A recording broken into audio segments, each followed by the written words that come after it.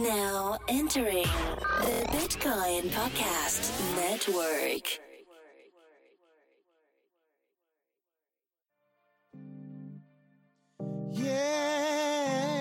Yeah. Welcome to the Bitcoin Podcast. We in outshine. Bitcoins, we got them. Acquire, never sell. But catch us rolling deep like Adele. Bitcoin, blockchains, cryptocurrencies. Three guys faded talking Bitcoin, no fee. That's the free Bitcoin podcast, insane. And adoption is still the only thing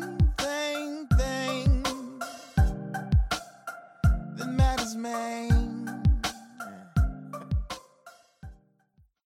Hey everybody, welcome to the Bitcoin Podcast, episode number 148. I'm your first host, Marcello. And I'm host number 2, D. Host number 3, Corey. What's up today, guys? How was y'all's week? Half week? Half week? Why would it be a half week? We let loose an episode half a week ago. Oh, like our midweek. Oh, yeah. But that's over now because D has to go back to work full time. Yeah. We spoiled you. Yeah, and I have a new job. Maybe. Um, On the oncoming weeks, I'll be pretty free until I start my new job, which I have zero clue how free I'll be. Yeah, man. Times are changing. We will probably never be in the same city making this show. Unless y'all move to Maryland, no. I live there already. Not moving back. We just need to make a headquarters and ship people to the headquarters. Maybe when we And then have we do that show millions of there. dollars off all the money we've made on our terrible trades in Bitcoin. Terrible trades. I make good trades. I've made one terrible trade. I've made some pretty I bad learned my lesson. Oh? I've made some pretty bad trades. All in all, I'd say the trades that I'm a lot more hands off than I used to be. I'll tell you that much. My patience has grown tremendously since being in this space. And my over greediness of I'm gonna make trades on the day. I'm gonna buy all these little dips and valleys and all that stuff, and I'm gonna sell when the peak, and I'm gonna get in when it's news hits and all this other nonsense. Is nope. I like the idea of this concept. I'm gonna buy some and I'm gonna forget about it. Oh, you mean scalping? That's what Yeah. we used to do. Yeah, we used to try and scalp all the time. Now it's I used to scalp on my lunch break. I wouldn't Yeah. do my work because I'd be sitting in my cubicle or office or at home, staring at the price all day long, and I'd be like, "Is now a good time?" And I'd be drawing pennants and all kinds of weird stuff to try and figure out what the price is happening, reading all the news to see if I can figure out if something's going to happen, and then watching it. I didn't do anything. I wasn't working. My poor. That is working though. That's what day traders do. Not what I was getting paid for. That was insubordination, D. You can't do that. Yeah, right.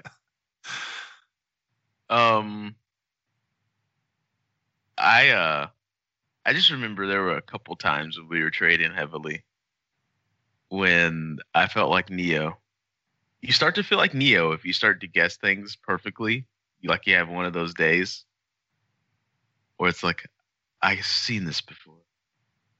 And you just start guessing the price with ridiculous accuracy. I love it. Then you base a bunch of money on that same guessing power, and it's wrong. That's the moment you're like, I'm gonna actually put a bunch of money on it this time, and then it doesn't work out. Remember when we first started, when Mark was like, "Hey guys, I noticed a thing," and we were like, "What did you notice?" He's like, "When the blue line goes below the yellow line, the price goes down, and when the blue line goes above the yellow line, the price is going up." And we were like, "Holy shit, he's right!" And then we did the research and oh, moving averages. Now it makes sense. Didn't make sense at first though. Well, that's the problem with humans, right? And especially when it comes to trading, is that humans are naturally adept, ridiculously naturally adept at pattern recognition. So we'll find a pattern in anything. You look for them. You want to find patterns. And when you're looking for patterns in a overwhelmingly irrational market, you can get yourself in trouble real quick. Like your whole cup and handle scheme. You were looking for cup and handles and everything, and you found them. Yeah, I did. Damn sure I did. If we go back and look at it, they probably weren't cup and handles because that price didn't jump. Despite all the times you're calling it. Like, I do this thing where I redefine a jump, and I consider it a jump in my mind. Like, what was that? Was that a little? You work with loose definitions so that you're right all the time. Yeah, pretty much. That's good. You just expand the bounds. You expand the bounds, so you're always accurate. That's all. Like, you take the bullseye and stretch it out, and then you're always hitting a bullseye. I don't know what you guys are talking about. I don't trade. You do trade. You've traded not currency though, or stocks and stuff. You trade like games. Oh yeah, I'm all about the pioneers and the settlers and their barter system. But I don't know what you guys are talking about right now. No, not. I mean, like, you used to trade games back in the day when we were youngins. I know, but it's not like, hey, when the blue line's down, I sell all my Ninja Turtles, and when the yellow line, trading, yeah, market websites, looking at when certain metrics are performing in the right direction to give you an indication on whether or not you should buy or sell. They never did any of that nonsense with video games as a kid. Can you imagine going in like a neighborhood and listening to kids talking, and they're like, all right, like Michelangelos are pretty hot on the market right now. I'm going to need probably one of your more expensive games for this. I just checked the MACD. Really undervalued on this Michelangelo action figures right now. So, or you ever buy a brand new game and then took it to GameStop? We'll give you $3 for this brand new game because we looked at the market cap. And oh wait, no, we didn't know research. We're just going to give you a shitty amount of money for this brand new game. And then they'll say, going in buy it back? That's now $4. Yeah. Yeah. Going into GameStop with a pile full of games is the quickest route to disappointment. Because like you're like, oh, this is gonna be so great. Get all these games and get the games that I want. I'm gonna have some money left over. And then after she's done scanning, she's like, all right, well, if you include your Gamer Point Advantage bonus, it looks like you've got $13.72. You're like, what? I paid easily hundreds of dollars for all of that. Just not me, it's the system. I don't know. They should make a South Park episode. They should put that as like a little thing in a South Park episode. Because it is so disappointing. But anyways, when you talk about crypto stuff, right? So Cello, hit him with an ad real quick. Oh yeah. Cello, right. You want to let them know about stuff? Yeah.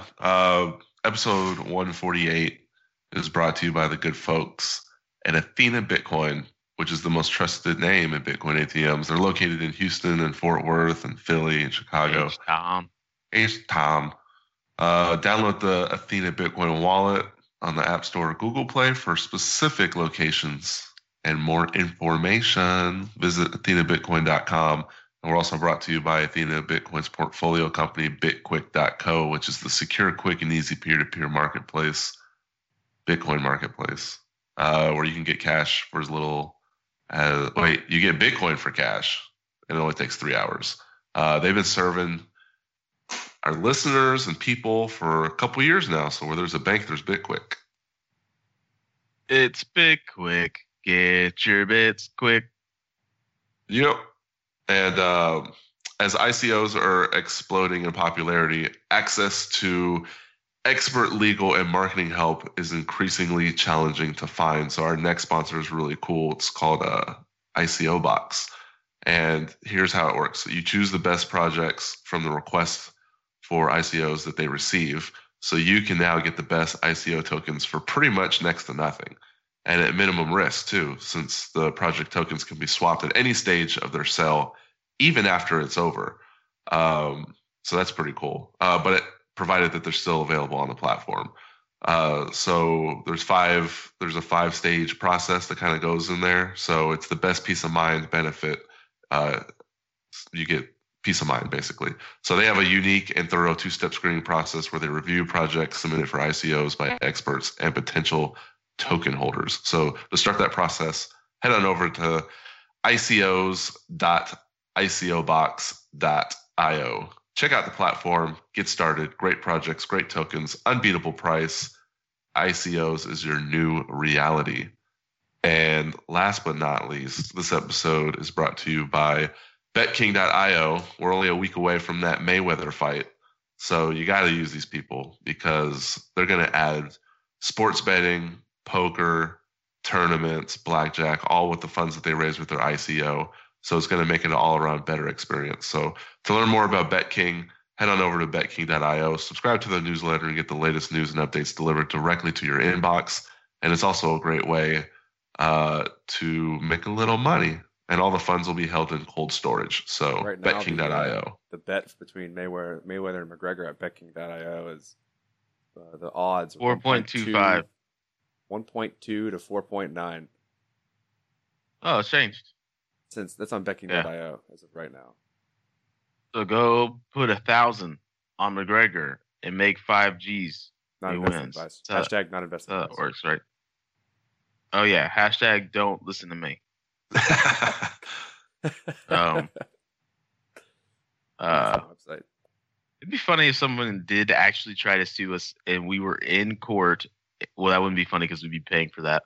But in court, we were like, Your Honor, we clearly said hashtag don't listen to me. We clearly said hashtag this is not investment advice.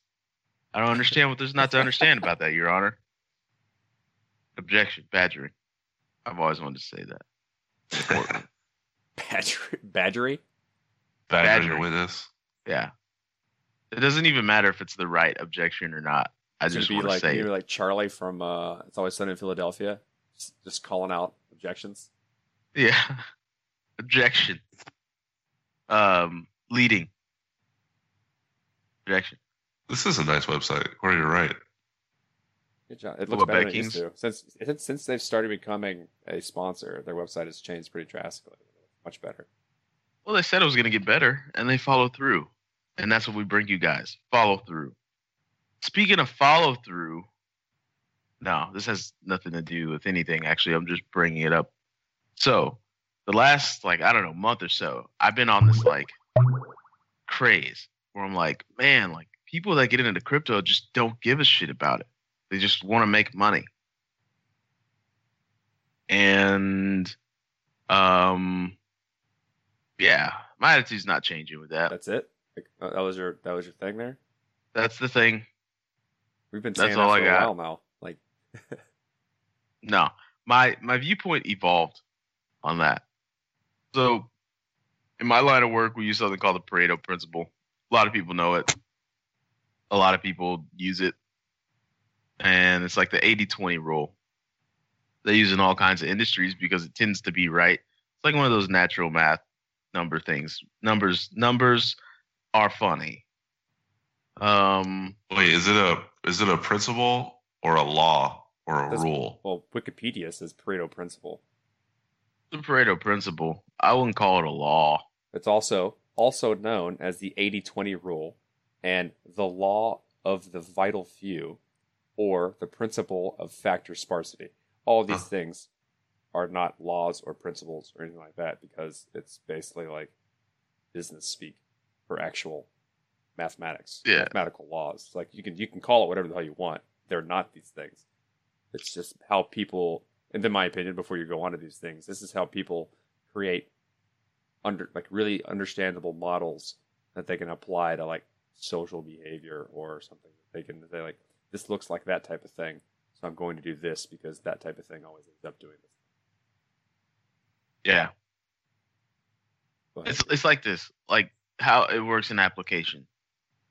80% of your time is taken up by 20% of the activities you do in a week, right? So if you were to think really, really hard about all the different things that you do in a week, 20% of those things is going to be taking up 80% of the time.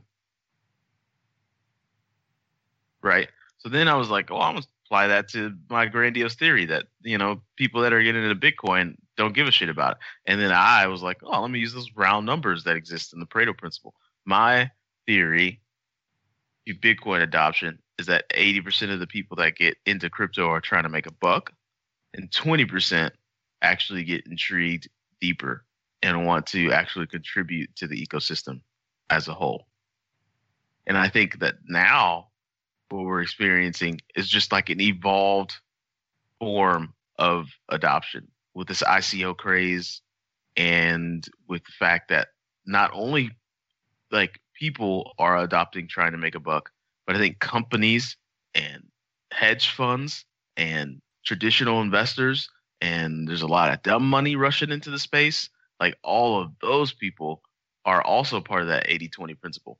Now, you take that into account, like 20% of this new money that's flowing in is going to contribute to the ecosystem as a whole. But 80% of it is just trying to make a buck. That's my theory.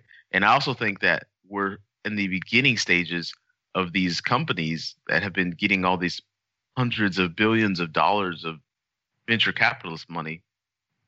Their marketing campaigns are about to begin. Who do you think their marketing campaign is going to be for? They're going to be for the average person? Because right now, I don't think the technology is at a place where you can market to normal people.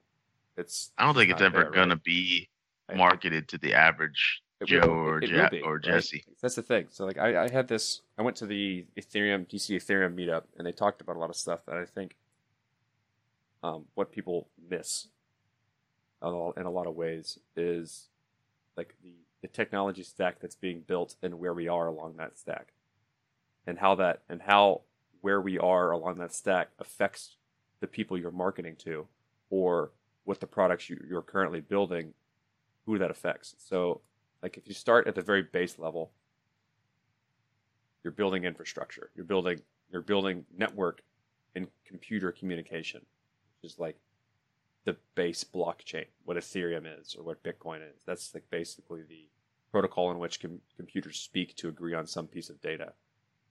And from there, you have levels that you build on top of and at the very top of that level, okay, that means that developers can build decentralized applications on a system like that has some type of functionality, or they use pieces that use that network to then build applications that have some functionality. At the very top layer, you have applications. Stop! What are you doing? Eating chips?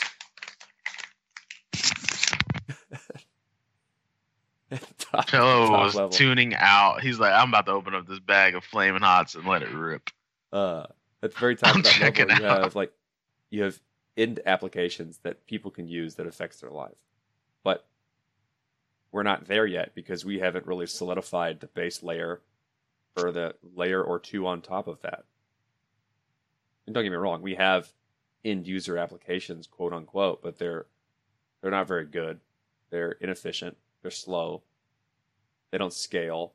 Like things like that. And at any point when the infrastructure changes, everything above them has to change along with it. So it's going to be a while before we start seeing people even remotely try and talk to, this is in my opinion, try and talk to the people that are just average Joes that know nothing about Ethereum. We're trying to do it now, but I think it's stupid, haphazard. We need to solidify the base frameworks of how things work. Which I agree with that. But Bitcoin is solidified. Sure, whatever. Bitcoin's solid as a rock. Yeah, that's why it went up, like a ridiculous amount of money in a certain amount of time. Bitcoin Cash just forked, and now it's worth like what, $1,250 or something like that. I don't know. It's worth it. It's got this meteoric rise for no apparent reason. Like, there's no solidification of these things yet.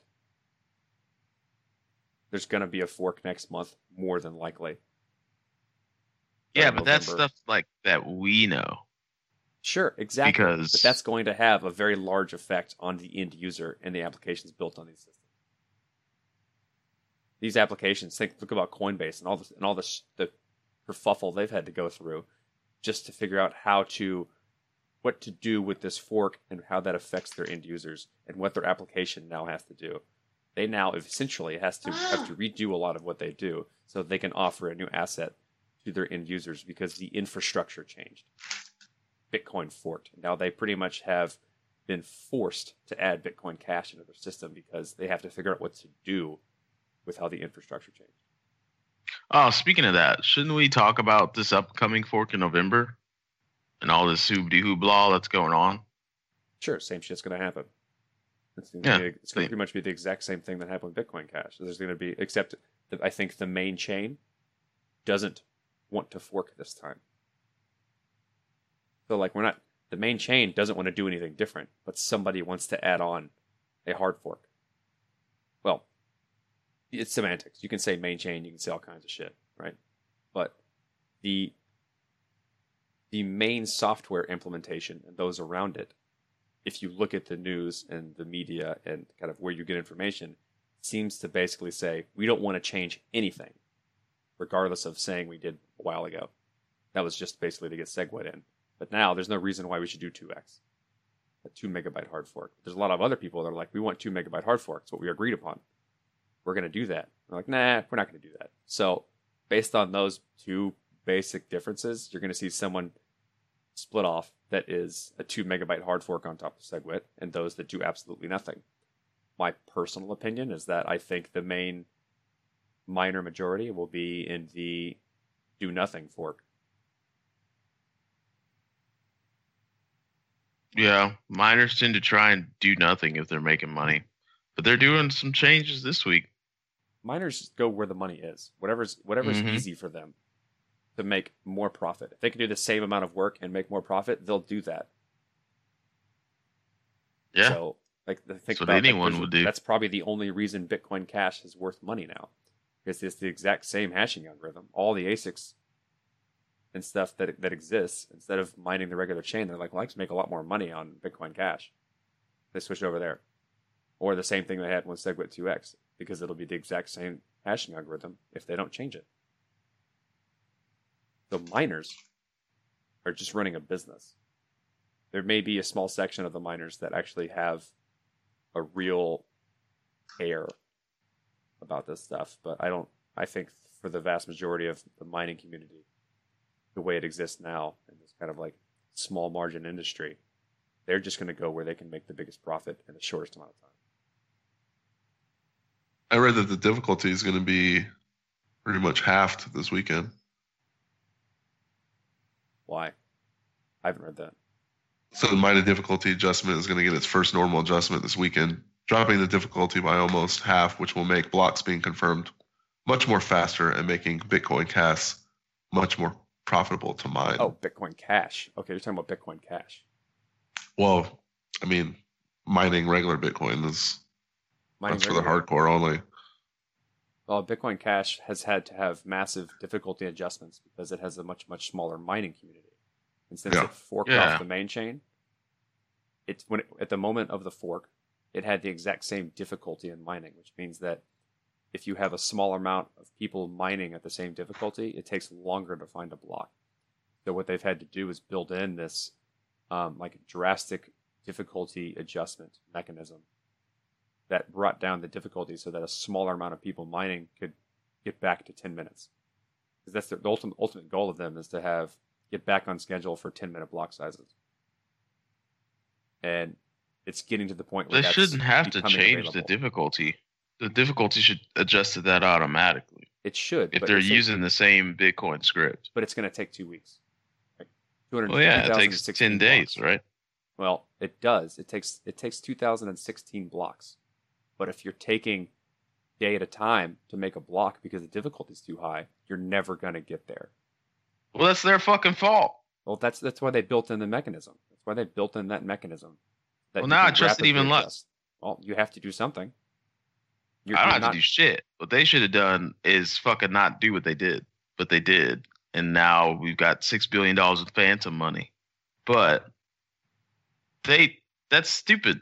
They shouldn't have adjusted the difficulty adjustment. I didn't know they did that. When did that happen? You have to do that. There's nothing you can do if you fork off of Bitcoin.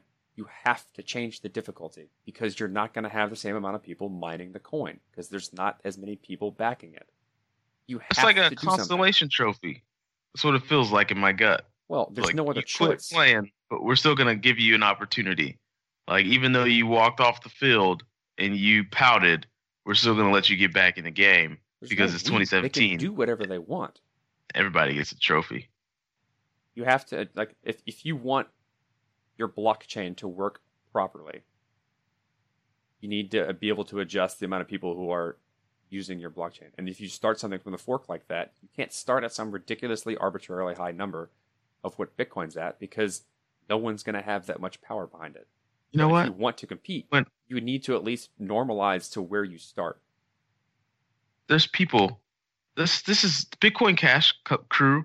This reminds me of like when a kid's getting their ass beat, but they have the basketball and then they take their ball and they go home, or the football and they take their ball and they go home. You know what we used to call kids like that?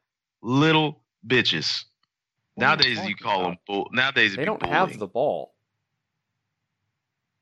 They You're talking about they change the difficulty so they to can their own get chain. back They're not on- changing Bitcoin's difficulty.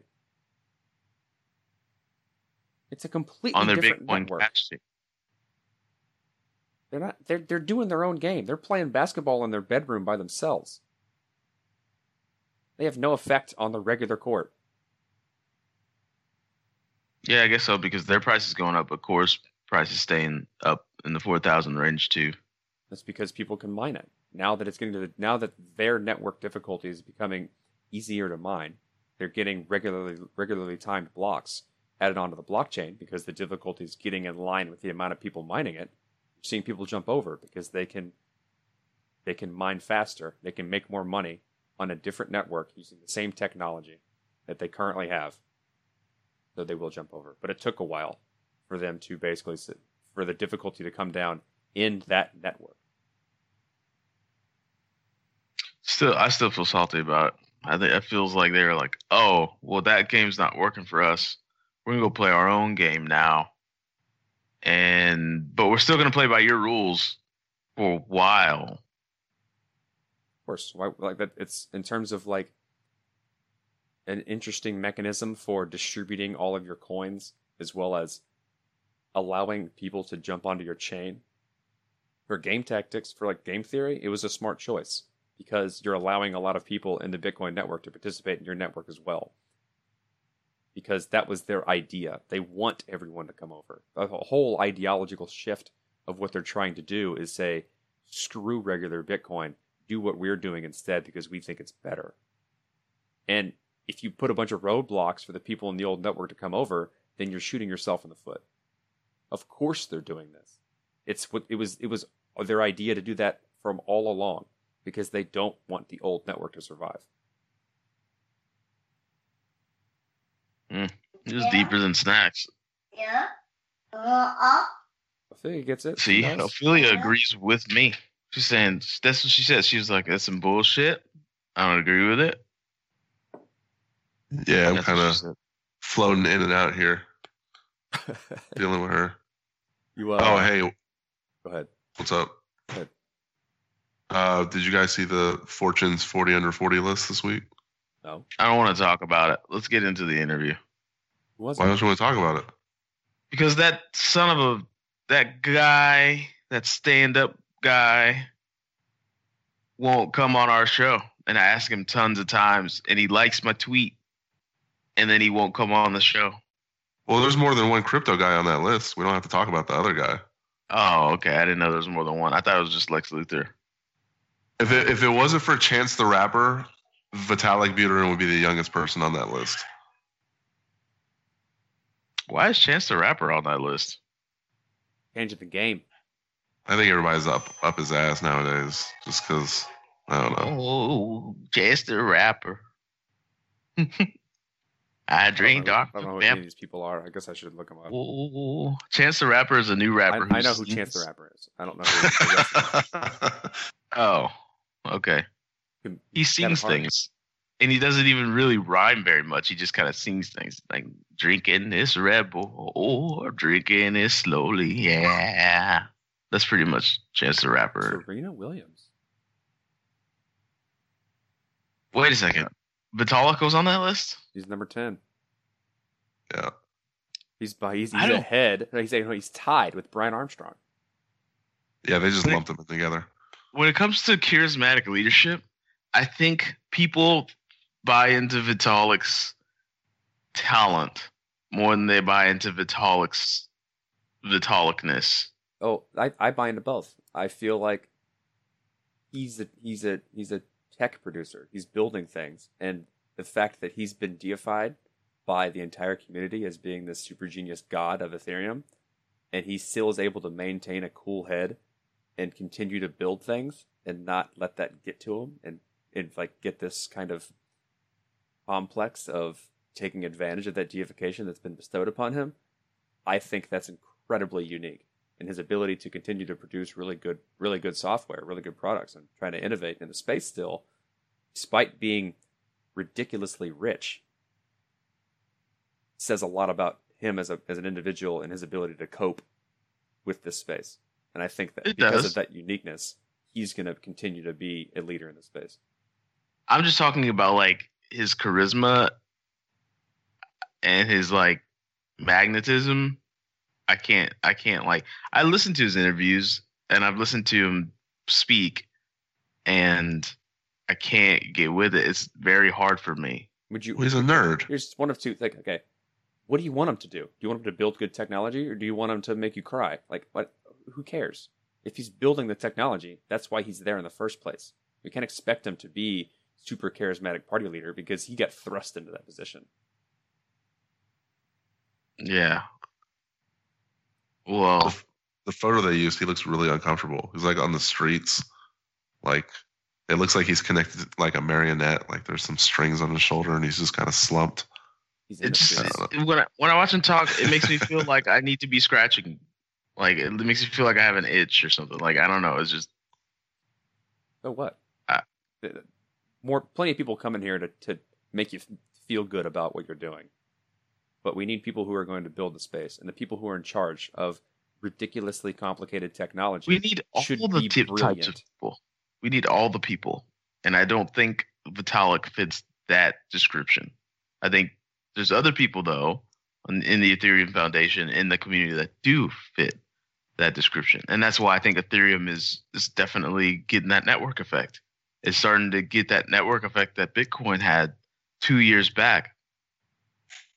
3 years back, but I'm just saying, like,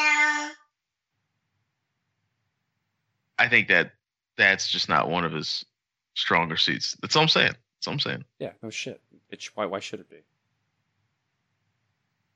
Why should it be? I mean, nobody said it had to be. I'm just saying, like, it's tough to listen to guy. That's all.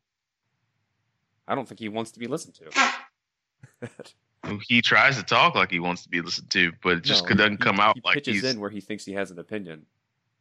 But everyone's asking him questions because they want him to be this person that he's not. He's a tech developer. There's no reason. To me, he's like the human embodiment of that like voice that you hear in like all movies, like the computer voice that talks like this and always is enunciating things really strangely. Like I feel like he's that. He's a nerd. He's just a nerd. Yeah, he's a nerd. I mean, if he went to a house party, it's not like he would be like doing keg stands. He'd probably just be a wallflower. Nerd. I pictured him doing blow off of the hooker's booty. You can certainly afford it. I'd like for all of you ladies to line up cheek to cheek. I've got to do something. Looks like Stephen Hawking. Is that a Stephen Hawking impression? That's pretty mean, Joe. So was your impersonation. Are you kidding me? My impersonation was accurate. When you're accurate, you can't be mean. We should probably go into the interview. We've been talking for quite a while. Sure. Go ahead, Jello. D soloed this one. No, I didn't. I wasn't there for that. I was. This is Corey and me. Oh, all I know him is I know him as the man behind all of the militant tweets. That's really all I really know about this guy. Yeah, man, Simpson Ball. I said his name way wrong. Mao? at the very You beginning. gave him Yeah, I the was like, American this is pronunciation Samson. of a Chinese name. Mao, Mao, Mao. And I didn't say it like that. But he was like, my name is Samson Ma. And I was like, well, that's not how those letters worked in my head. I'm clearly not cultured. But Mao, Mao, Mao. That's I not always his think name. about the Ferris Bueller song, the Mao Mao. It was bow bow, bow bow. There's a B there. Yeah, but when I hear his name, it just kicks in my head. Yeah, well, that's wrong. Mao. Mao. I'm never gonna. Every That's time how I see Americans his name do it. Yeah. now, Mao. Every time he tweets, that's what I'm gonna think. I just think about Duff Man doing like pelvis thrusts every time he tweets. All right. Well, D, you want to keep giving the introduction? Yeah. All right. Well, Mr. Ma, he works for Blockstream, and I mean, there's not much more to say than that, right? He works for Blockstream. Yeah. He's don't like, go to his Wikipedia profile because it's really old, or it doesn't even tell you that he works for Blockstream. he came on the show to clear up some things about people, like how people view Blockstream, and what he feels that people have a bad perception of Blockstream because of ever since the scaling debate started, and him being the CSO of Blockstream, he's obviously taken a lot of flack. He is a troll. He's admittedly a troll, I believe, but he does tweet things to get under people's skin. If you don't know who Blockstream is, they're the originators of the sidechain idea. I believe I'm correct on it. Like they said, hey, we're gonna have a sidechain called Liquid, and they're trying to introduce liquidity between miners and exchanges. But from taking it from him, Blockstream is not the main driver of this divisiveness. They're just a bunch of developers trying to develop Bitcoin. So, yeah, here it is. Hey, everybody. It's host number 2, D. I don't know. You've heard that already because you listened to the top of the show. But we got a good interview today. We're joined with Samson. And, I'm just going to let him introduce himself. And we're just going to jump right into it. You guys know how we do. So please introduce yourself and let our audience know a little bit who you are, how you stumbled into crypto or Bitcoin and what you do. All right. My name is Samson Mo. I'm currently Chief Strategy Officer at Blockstream. I'm sure you guys have heard of that company. We're doing blockchain infrastructure for companies, and we have one product that's coming out on the market early next year. It's called Liquid, also known as a sidechain to some people. Basically, it's a platform that links together exchanges, so they get Bitcoins, different exchanges, to take advantage of arbitrage opportunities. And let's see, I'm also heading up product at Blockstream, and I do a lot of community stuff as well in the Bitcoin industry. I'd say so. You've been around for quite a while. What made you choose to join Blockstream as the chief security officer? Or not a security officer, it's chief strategy officer. Repeat, it's cutting out a bit. Yeah. Our connection as a whole seems to be sketchy. I said, what made you choose to join Blockstream in the first place? Why was that a good fit for you? Okay, so I was previously at BTCC, BTC China. Mm-hmm. And that was when I was living in Shanghai, and I actually moved back to Canada, where I'm from originally. So it's nicer to work with people on the same time zone. And also, I think it's really interesting. They're really pushing the boundaries of the technology and the blockchain technology.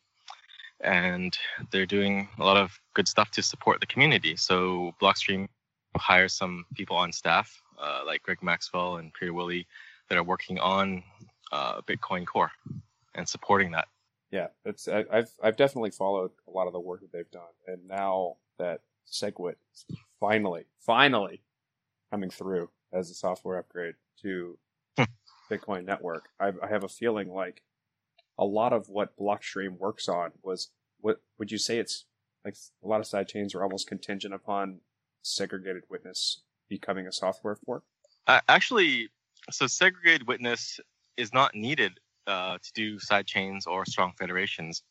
We can actually do that already. So that's why we're actually, and we could be in production if we were ready, but we're holding it back to do more testing and onboarding more exchanges if we wanted to. And same with other sidechain type things like drive chain or even rootstock. Those things, these things all depend on two-way pegs, and that doesn't require SegWit. So that's actually some misinformation that's been spread in the Bitcoin community, saying Blockstream needs SegWit. Well, you just blew my world open, kind of things Samson. that I would love to get out into the light, is like the spread of misinformation in this space as a whole is extraordinary, and it's very difficult for people to find correct information or good sources of information. Where do you go? What is your advice for someone coming into the space to find a good source that they can trust, at least on a semi-regular basis? If you're new and you're trying to get acclimatized and taking all the information, I think Bitcoin Magazine is a good starting point. They're not very commercial, so you don't find various projects or ICOs. They're focused on the tech.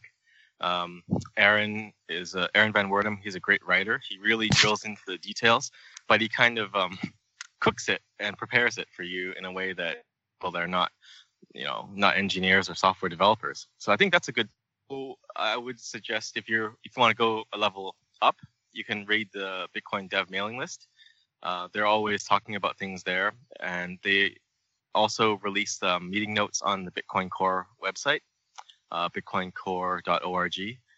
And if you really want to use Reddit, you can look for Greg Maxwell's posts on Reddit. So he's usually posting in RPTC, which is kind of ironic, but he's trying to correct a lot of that misinformation on Reddit at the source of the misinformation. He's going into the belly of the beast. Yeah, we say he's rolling around in the mud. Actually, we had Aaron on the show to discuss kind of all of the potential futures of Bitcoin with all of these different upgrades, and then the forks that could potentially happen, and what the average person should know or what to expect, and how to secure their own money for these types of things. And that ended up being a great interview. Good having Aaron on. So go ahead, Dave. I guess I have a question. So a lot of people, they have these grandiose ideas that when sidechains are released in the wild, then it's going to totally eliminate the need for all of these other coins that have sprouted up throughout the years, some of them successful, some of them not. Do you kind of share that sentiment?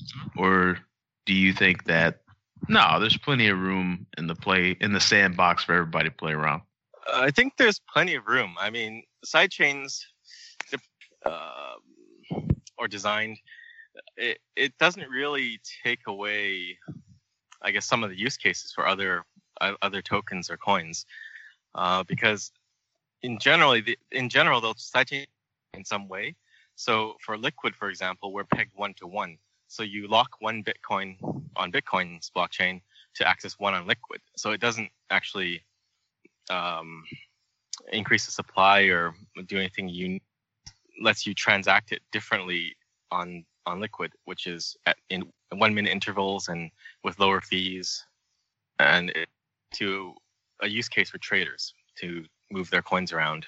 I think there is a role for different coins in the ecosystem, and I think it's bad cryptocurrency in general that there are multiple coins out there like Litecoin or Monero, because it just makes it harder for it to go away. It's more robust. How do you see the future of this entire space? That's a very strange question, but like, especially without a time frame. But like, where do you see things going, especially with kind of this irrational exuberance with ICOs in the Ethereum space?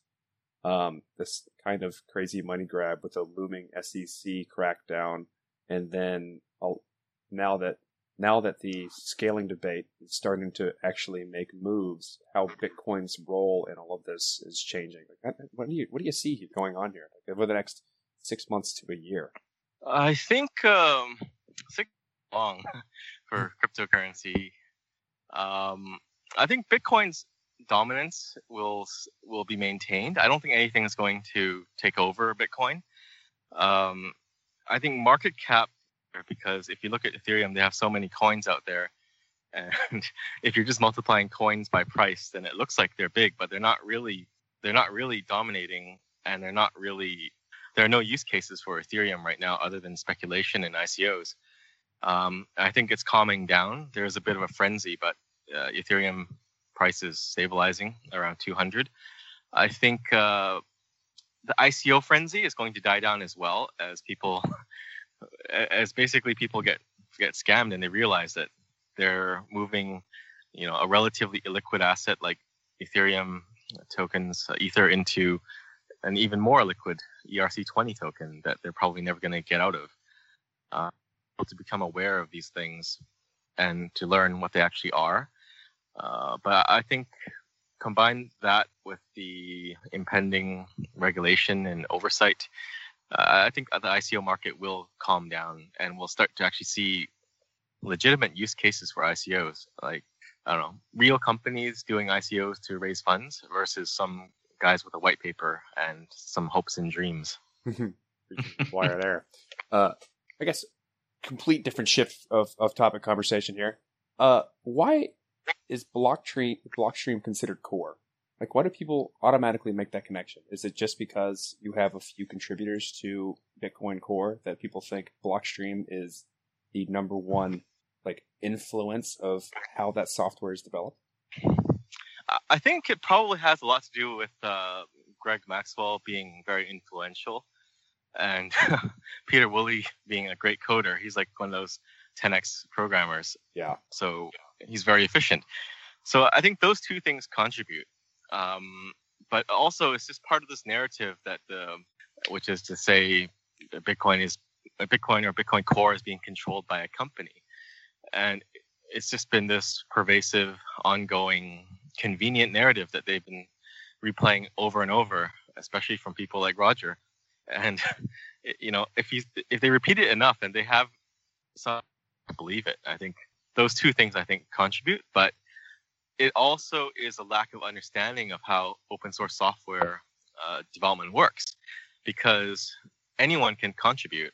And for people that are used to having a company building a piece of software, they think, okay, well, the people developing it control it. But that's actually not the case. You can clone the project, like we see often happens. We can even see people cloning the coin itself, cloning the project and the blockchain, like Bitcoin Cash. But no one's forcing you to run Bitcoin. It's the most stable and reliable implementation. And people mistake that influence that certain developers have with control. But it's really influence, not that they can dictate certain things. And taking Greg, for example, he doesn't really even want to be such an influence on what people think. That's why he doesn't write blog posts, go out there and assert his views. He just rolls in the mud with the people on RBTC trying to express, facts while maintaining a low profile. Why? What's the point? Like, why would they make up this narrative that spreads so much information? What do they gain from potentially sullying the name of Blockstream or putting out this narrative that Bitcoin Core is controlled by a company? I want people to maybe start to think about what's the potential gain of creating a narrative if that's what they're doing. Well, I think it's multiple levels. It's a very complex topic. So, certainly one thing that can be gained is that if you spin that narrative that Blockstream's controlling, then you can kind of sell them on some other implementation, like Bitcoin Classic, Bitcoin XT, Bitcoin Unlimited, Bitcoin ABC, BTC1, all these implementations that are trying to, take and establish themselves as a credible alternative. And why would they want to do that? I think it has to do with control. People like having control. They like being able to dictate things and have the project develop at a certain timeline with certain features that they want. Look at the SegWit 2X, the Barry Silbert New York Agreement Group. Those are a lot of industry players and companies. And what they want is, I guess, to present to their investors that, Bitcoin development will follow BTC1 and it's going to have this timeline and we're going to do these certain things. But that doesn't really work for Bitcoin because then you have a centralized team building out software meant for enterprises. And that's not really what Bitcoin's all about. It's not about companies dictating what's going to go in. It's about digital gold and having the protocol not being influenced by short-term interests of companies and businesses. So then, on that note, how successful was this this fork, this upgrade that just happened last week? Which 9 one? out of 10 or 10 out of 10? Bitcoin Cash? No. Well, yeah, like what just happened? I mean, they forked off, and now we have Bitcoin and then Bitcoin Cash, but we have SegWit on one and not the other. It looks like the SegWit chain is the most dominant one right now. Is that a success in the world of? Would we consider what just happened last week, the fork last week? Is that a success in the land of open source development? I think it's a success that shows Bitcoin is permissionless. It's quite disruptive to the industry when some miners and one exchange collude to launch a new coin and force it on everybody and force them to adopt it. Right? Announced it on July 22nd. So that's like 10 days of notice or less to exchanges, wallets, and everyone that there's a fork is going to happen. And that's not enough time to prepare. That's why Trezor was like racing to allow their users to split their coins, and exchanges are still not ready to list this thing if they decide to list it. So it's a success in terms of it shows that anyone can do anything, but it's as a project, I think it's kind of a failure in that it shows that market manipulation is very easy, because you don't need much to spin up this new type of clone coin. All you need is a little bit of hashing power. You need one or two exchanges to list it and establish it a price, probably through a futures market like via BTC did, and then something. And the fact that they cloned the blockchain meant that everyone got coins on Bitcoin Cash or Bcash. And that kind of incites people thinking that I have money now, I have free money, because look at their prices, a couple $100. I have coins, therefore give it back. And that it creates a lot of pressure and a lot of confusion in the ecosystem. Yeah, it's definitely this weird thing where you create this coin out of thin air, which then has this, because it's a clone of Bitcoin, it's seen as some type of subsidiary or percentage splitting off of the main network, and the value will usually follow the percentage that's split off relative to mining power. So you just create this very large sum of money, billions of dollars, out of thin air, and then it's the market cap metric, right? It doesn't really work. Yeah. So if I make a new coin, Dimitri coin, and I sell it to Corey for $1 million, and there's, a million of them, did we just create $1 trillion? I don't think so. Yeah. That's why market cap is a bad indicator. But, for the average person, they just look at the numbers. And that then gives false legitimacy to the underlying platform. Yeah. And the media, they're not really versed in crypto and all this stuff. So they just report at face value and say, well, look at this new thing just materialized and it's billions of dollars, and that spreads like wildfire. But yeah, so it makes it clear that it's really easy to manipulate the markets like this. How do you see this upcoming fork happening with the 2x hard fork?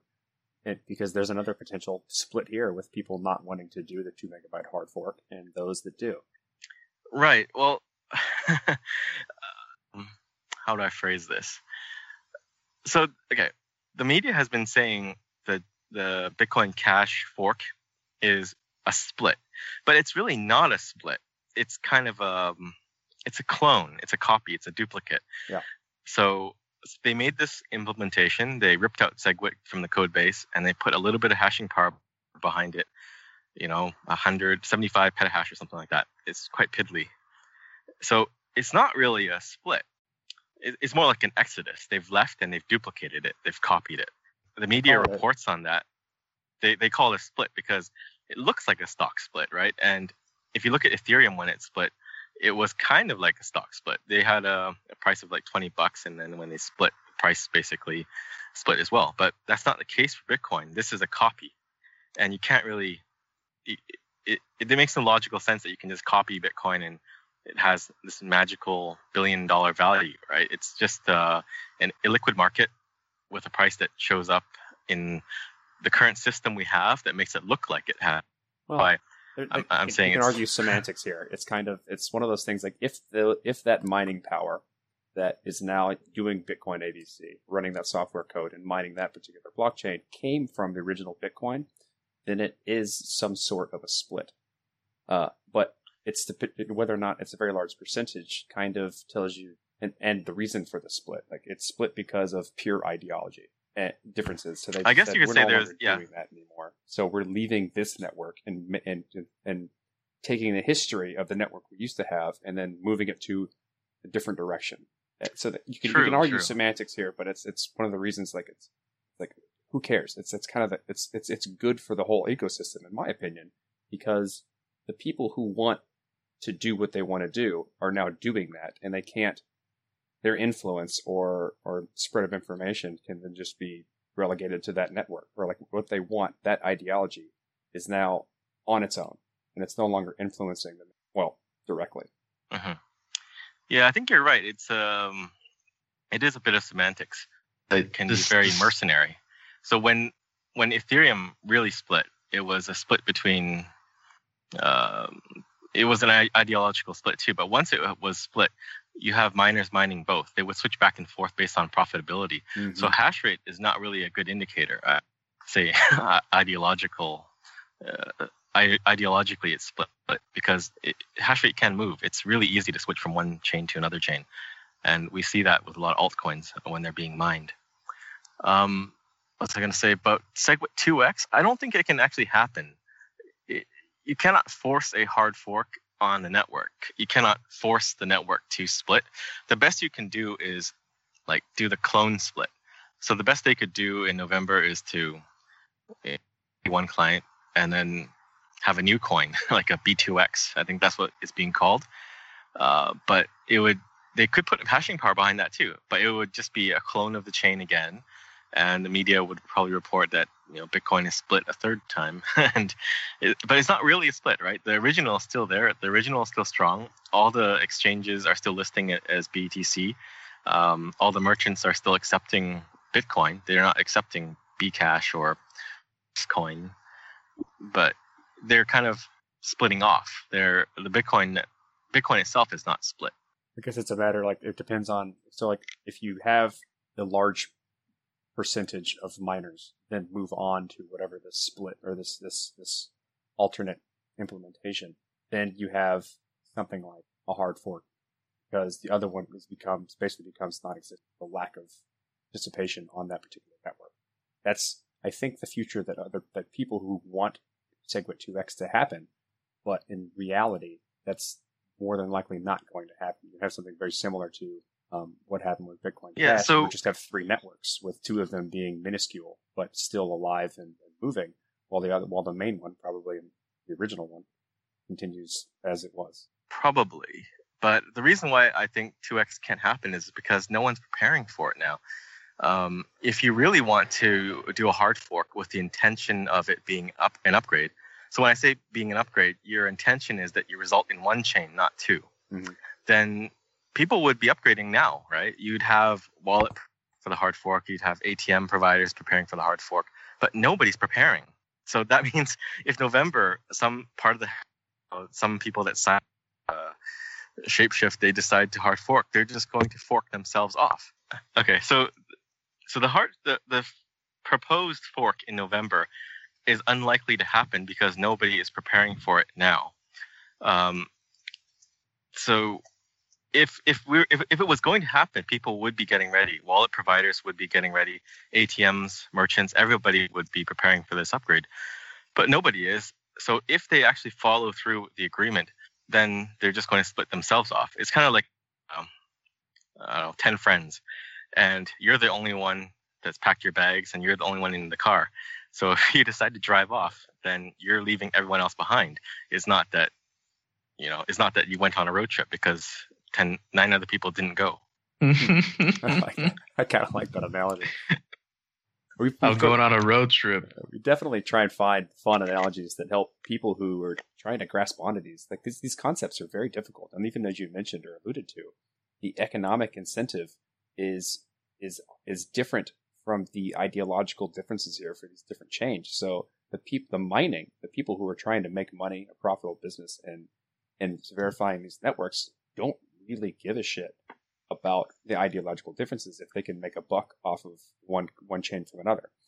And that plays a large role in how people view the legitimacy of these chains, despite like whether or not that argument is even worth considering. That's true. And so like finding fun analogies or good ways to explain these things is something that we always appreciate. And I think I might steal that going on a road trip one from you. Sure. I think it's a good know, example because you can't just say we're going on a road trip and 9 other guys don't give a shit. That's just you driving away in a car. Yeah. I mean, I think that's sustainable. I think, and if we keep splitting and splitting, like you said, we can't just generate value out of thin air, and it's just not sustainable. I think eventually, like, there's gonna be some consensus. And I kind of appreciate that we're kind of working our way through it finally. I was getting upset and impatient with how long this took. That's all. Been raging on for a year, 2 years now. Yeah. It's been a while. That's the thing, though. I think Andreas talks about this a lot. The scaling debate, quote unquote, scaling debate in Bitcoin, or how Bitcoin is going to scale. That conversation is never going to stop. And we've been discussing SegWit for multiple years, getting that into. Granted, it took a long time to make sure it was tested and improved, and everyone was ready to upgrade it.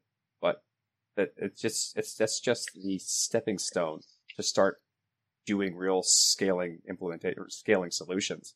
It adds a little bit of breathing room to do things, but it just basically fixes malleability with some other stuff. So now we can start doing scaling solutions. And then now the conversation will shift to those types of things. Like scaling is never not going to be an issue because we're just going to keep bringing people more in when we provide room for them to be here. True. Well, the interesting thing about the scaling debate is that it's not really a scaling debate because if you ask yourself, what have the Bitcoin past 7 years, 8 years? It's been scaling Bitcoin. That's every release is to scale software and make it better, decrease block propagation times, decrease block validation times, making nodes run more efficiently. Like the Bitcoin blockchain has been growing, still able to sync up a new node to the network and download the blockchain and validate it in a reasonable amount of time. That's not something you can actually do with Ethereum. Like if you've run an Ethereum node before, so I set up a ETC mining pool before, it took almost a week to synchronize the blockchain. It was not a fun thing to do. And people kind of take it for granted that scaling of Bitcoin is ongoing and it's multifaceted. It's not just about the block size. It's a lot of different things. Oh yeah. But what do you do about that? Like this isn't going to get less complex. This isn't going to get easier to explain to people as they come in. Should the average person give a shit? I mean, we have open source software development and an open source community because we have no leader how to move that software development. But at the end user shouldn't have to care about a lot of these things to take advantage of the promises that Bitcoin offers or any other open trustless cryptocurrency. Yeah, you're right. The average user shouldn't need to care too much. I think they should be aware because Bitcoin is about your self-sovereignty, financial sovereignty. So care about some of the development and what's going on. Otherwise, you should just use cash, right? If you want control, you have to be able to educate yourself and learn at least a little bit. And unfortunately, the whole scaling thing has been politicized. You're right that previously it wasn't a big deal. Gavin Andreessen that politicized it. So he kind of made it all about block size and started campaigning, calling up mining pools and trying to convince them to switch to Bitcoin XT. That was when it all started, actually. Or maybe before that, but that was when he started campaigning. And I know that because I was at BTCC at the time, and he basically called up and said, hey, we need to make 8 megabyte blocks, otherwise there are going to be problems. Do you support this new client? Because Bitcoin Core is not doing a good job and they're not listening to business needs or whatnot. So I don't really have an answer for what we can do about it in the future. I think it's just going to be an ongoing process. And, every battle makes Bitcoin stronger. It makes more people aware. When you guys are doing podcasts, you're informing more people. And I think it's just some growing pains that we have to deal with. I have a question. So, do you think that we're ever going to stop hearing Bitcoin is dead? Stop. Because it's there are benefits to saying Bitcoin is dead. If you're trading Bitcoin and there is a news outlet saying Bitcoin is dead, then the price will come down. So you can kind of short it. Anything goes, and that's also why the scaling debate is a thing, because Bitcoin is the protocol for money. It's not a protocol for information. It's a protocol for money. Do various things in their own best interest. So, for example, the scaling debate and fighting against SegWit, not having SegWit benefits some people because it might be using some optimizations that SegWit will break. So as long as there are different incentives for different people, I think we're going to FUD and Bitcoin is dead. And, Bitcoin is dead gets a lot of attention. When news outlets publish that, they get clicks. They don't get clicks when Bitcoin has 99.99% uptime and the core developers are doing a great job keeping it functioning. Nope, that's not I sexy. would read that. I would click it. I would read that's it. not sexy to the average person. Like, I don't know. It's like look at the regular media as it is now. We don't report on, this cool shit happened over here the other day and nothing came from it. Like it's always bad stuff. Yep. It's kind of like rocket launches, right? Like when a rocket launches, some people might watch it, but in general, it doesn't get much press coverage. But if a rocket explodes, then media is all over it. Yeah. You're on point with the analogies. I try. I have a question. Another question. I like to always announce when I have a question. Two-way pegs. Is it just between a technology that can work with any blockchain?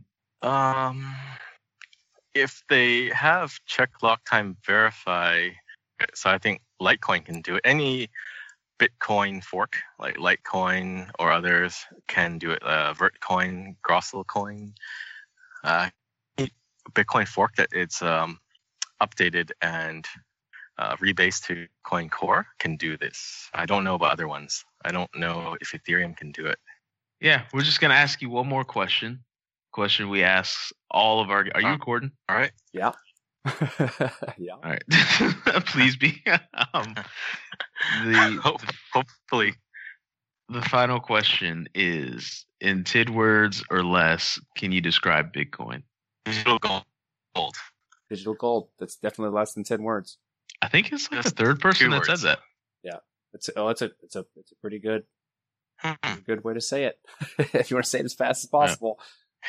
Yeah. Well, Let's wrap it up before the internet just boots us off of Skype completely.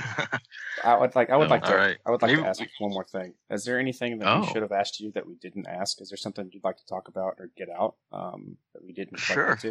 Let me think. Well, you could ask me what's the next debate.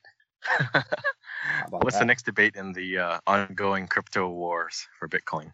Oh, you have the inside scoop? Let's hear it. Well, I think it's going to be fungibility. Are you guys familiar? Mm-hmm. Oh, yeah. Like, how do we know that coin is as valuable as we think it is? How Is that what fast you mean? can you get it out into liquid? Can you hear? Hello? Yeah, you're breaking up again. All right. Oh, man. Jesus Christ. This is a rough one, man. We Okay. usually never have problems like this. We should do Hangouts, maybe. Can Hangouts? you hear Hold up. me now? I can hear Wait. You can hear me okay, though, right? you. Kind of.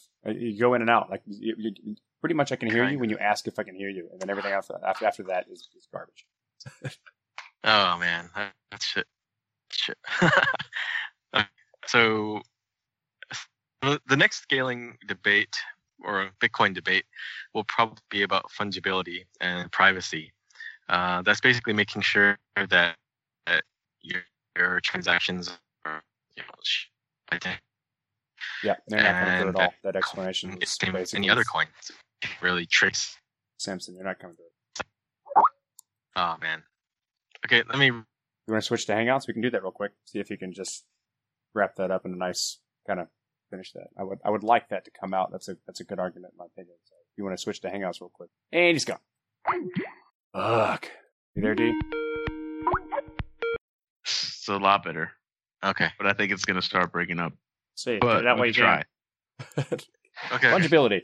Okay, fungibility. So fungibility is probably fungibility and privacy are probably going to be the next things that we fight about for Bitcoin, because I think some people don't really like it.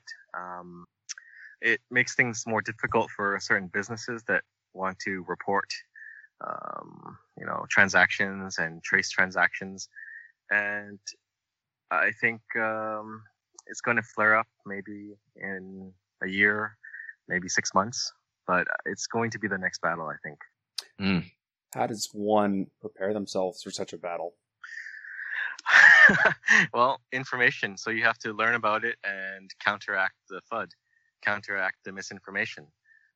It's going to be an interesting one because there have been some very vocal opponents to SegWit and scaling and layer 2 solutions that you think would just be no-brainers. But, it'll be interesting to see who comes out on the side of being against fungibility and privacy, because technically everyone should be for it, right? If you're really for digital gold, you're for financial sovereignty, then, these are very important things. And not having your coins traced, not being revealed when you do transactions, it'll be interesting to see who is against that. I can think of a few people. Yeah. I mean, Definitely. it's one of those things there is no stopping it. You're not going to stop the fungibility. So the people who are against it are going to have to find ways of getting around it, or like find ways of trying to enable the people that they'd like to keep track of to have better practices in reporting processes. But there is no way of stopping that type of thing. Like zero knowledge proofs are a thing. There's ring signatures. There's a lot of really cool cryptography that allows the further obfuscation of information, which gives you your self-sovereignty, as well as holding on to your own information as opposed to putting it on a server. Like all of that is the push of blockchain in general, and there is no stopping that. I think going to be very interesting, like you said. Yeah, and it goes back to the earlier question you asked about, is there room for other coins in the ecosystem? I think that is a purpose that they serve. Like, so Monero, they're already doing this stuff. They're doing privacy and fungibility. So we're not going to get it on Bitcoin quickly because Bitcoin is very slow moving and it's hard to upgrade because we need that consensus. Otherwise we split, right? So it's more likely we'll get this in a year or 2, maybe 3. But, Monero can do it right now. Or you can have some new coin pop up that does this stuff. But they have that utility in that they can move quickly and do these things right away. Whereas Bitcoin, it's reliable, stable. It's like the reserve currency, but it does take longer to upgrade and get these features in, especially when people are campaigning against them actively. I'm glad I asked that question. I'm glad I got a glimpse into the future, so I know how to prepare myself. All right, Stance. Thanks for. I mean, is there anything else? Do you want to plug yourself? How can people get a hold of you? What should they care about? Should they get a hold of you if they wanted to? Sure. I'm on Twitter a lot, so my handle's Excelion, EXCELLION, and if you ask, I'll probably respond if I can. All right. Okay. Yeah. Yeah. Sorry about the connection, guys. I don't know what's up. It's usually not this bad.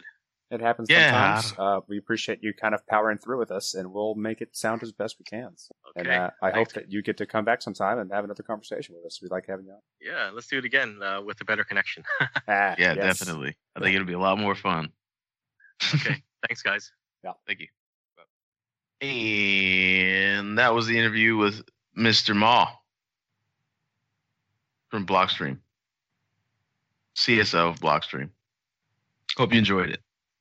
So we're going to wrap things up.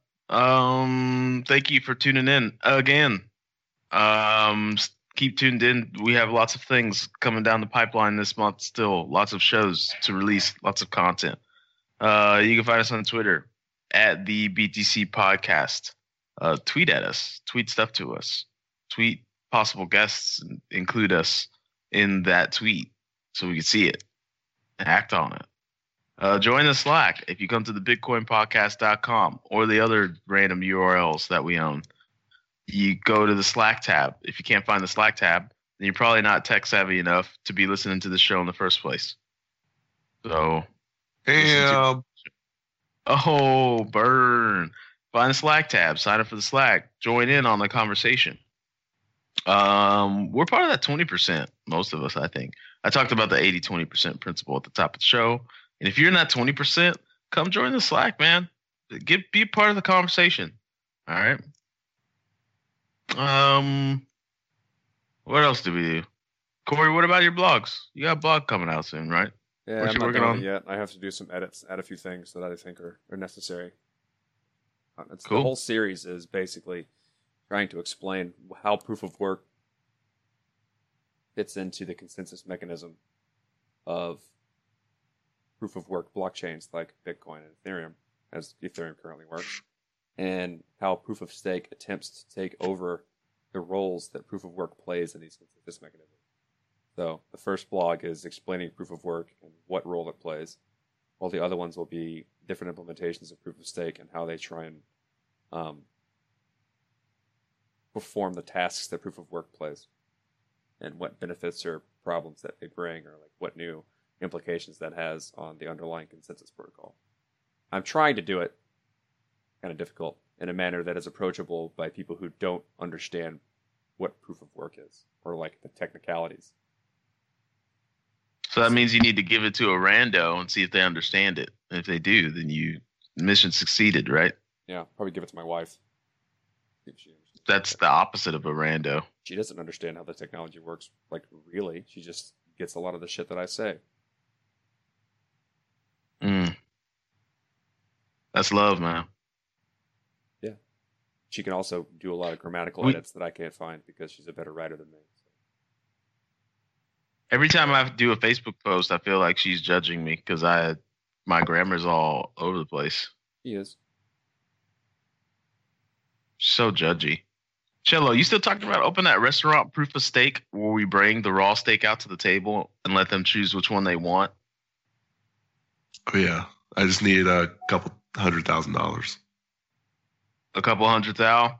Hey, Bear, we're talking to you. If you're listening and you need an investment, it's us. We're going to open up a restaurant called Proof of Steak. And then we actually bring a table of steaks out to the table and we let them choose which one they want. And then we go in the back and we cook a different one. Huh? Yeah, I was about to say if Roger Ver's involved, then we won't agree with anything that you do or how you run things, but we will take your money. Yeah, like with zero obligations. Yeah. I wholeheartedly disagree with everything you say. However, please invest in my restaurant. And it won't be a restaurant because I've seen articles that millennials don't like restaurants. What's a restaurant? They don't. They're going out of business here. Carolina Ale House just closed down shop, and they're closing a bunch of other stuff around here. Yeah, restaurants are restaurants where the breasts aren't necessarily on the menu, but they help you order wings. You know, like when you go to Hooters, it's like, you always notice how the waitresses are like, "Oh, have you seen the menu? That doesn't change ever. Let me see if I can help you with that." And they get all up in your business, and you're like, "Oh, look, oh, boobs, cool. Like, thanks." All right, let's get out of Restaurant. Anyways, This episode isn't long enough. yeah. Shout out to Zoe, who's 40. I didn't know she was 40 years old. Blows my mind. Gorgeous. Shout out to Zoe Saldana.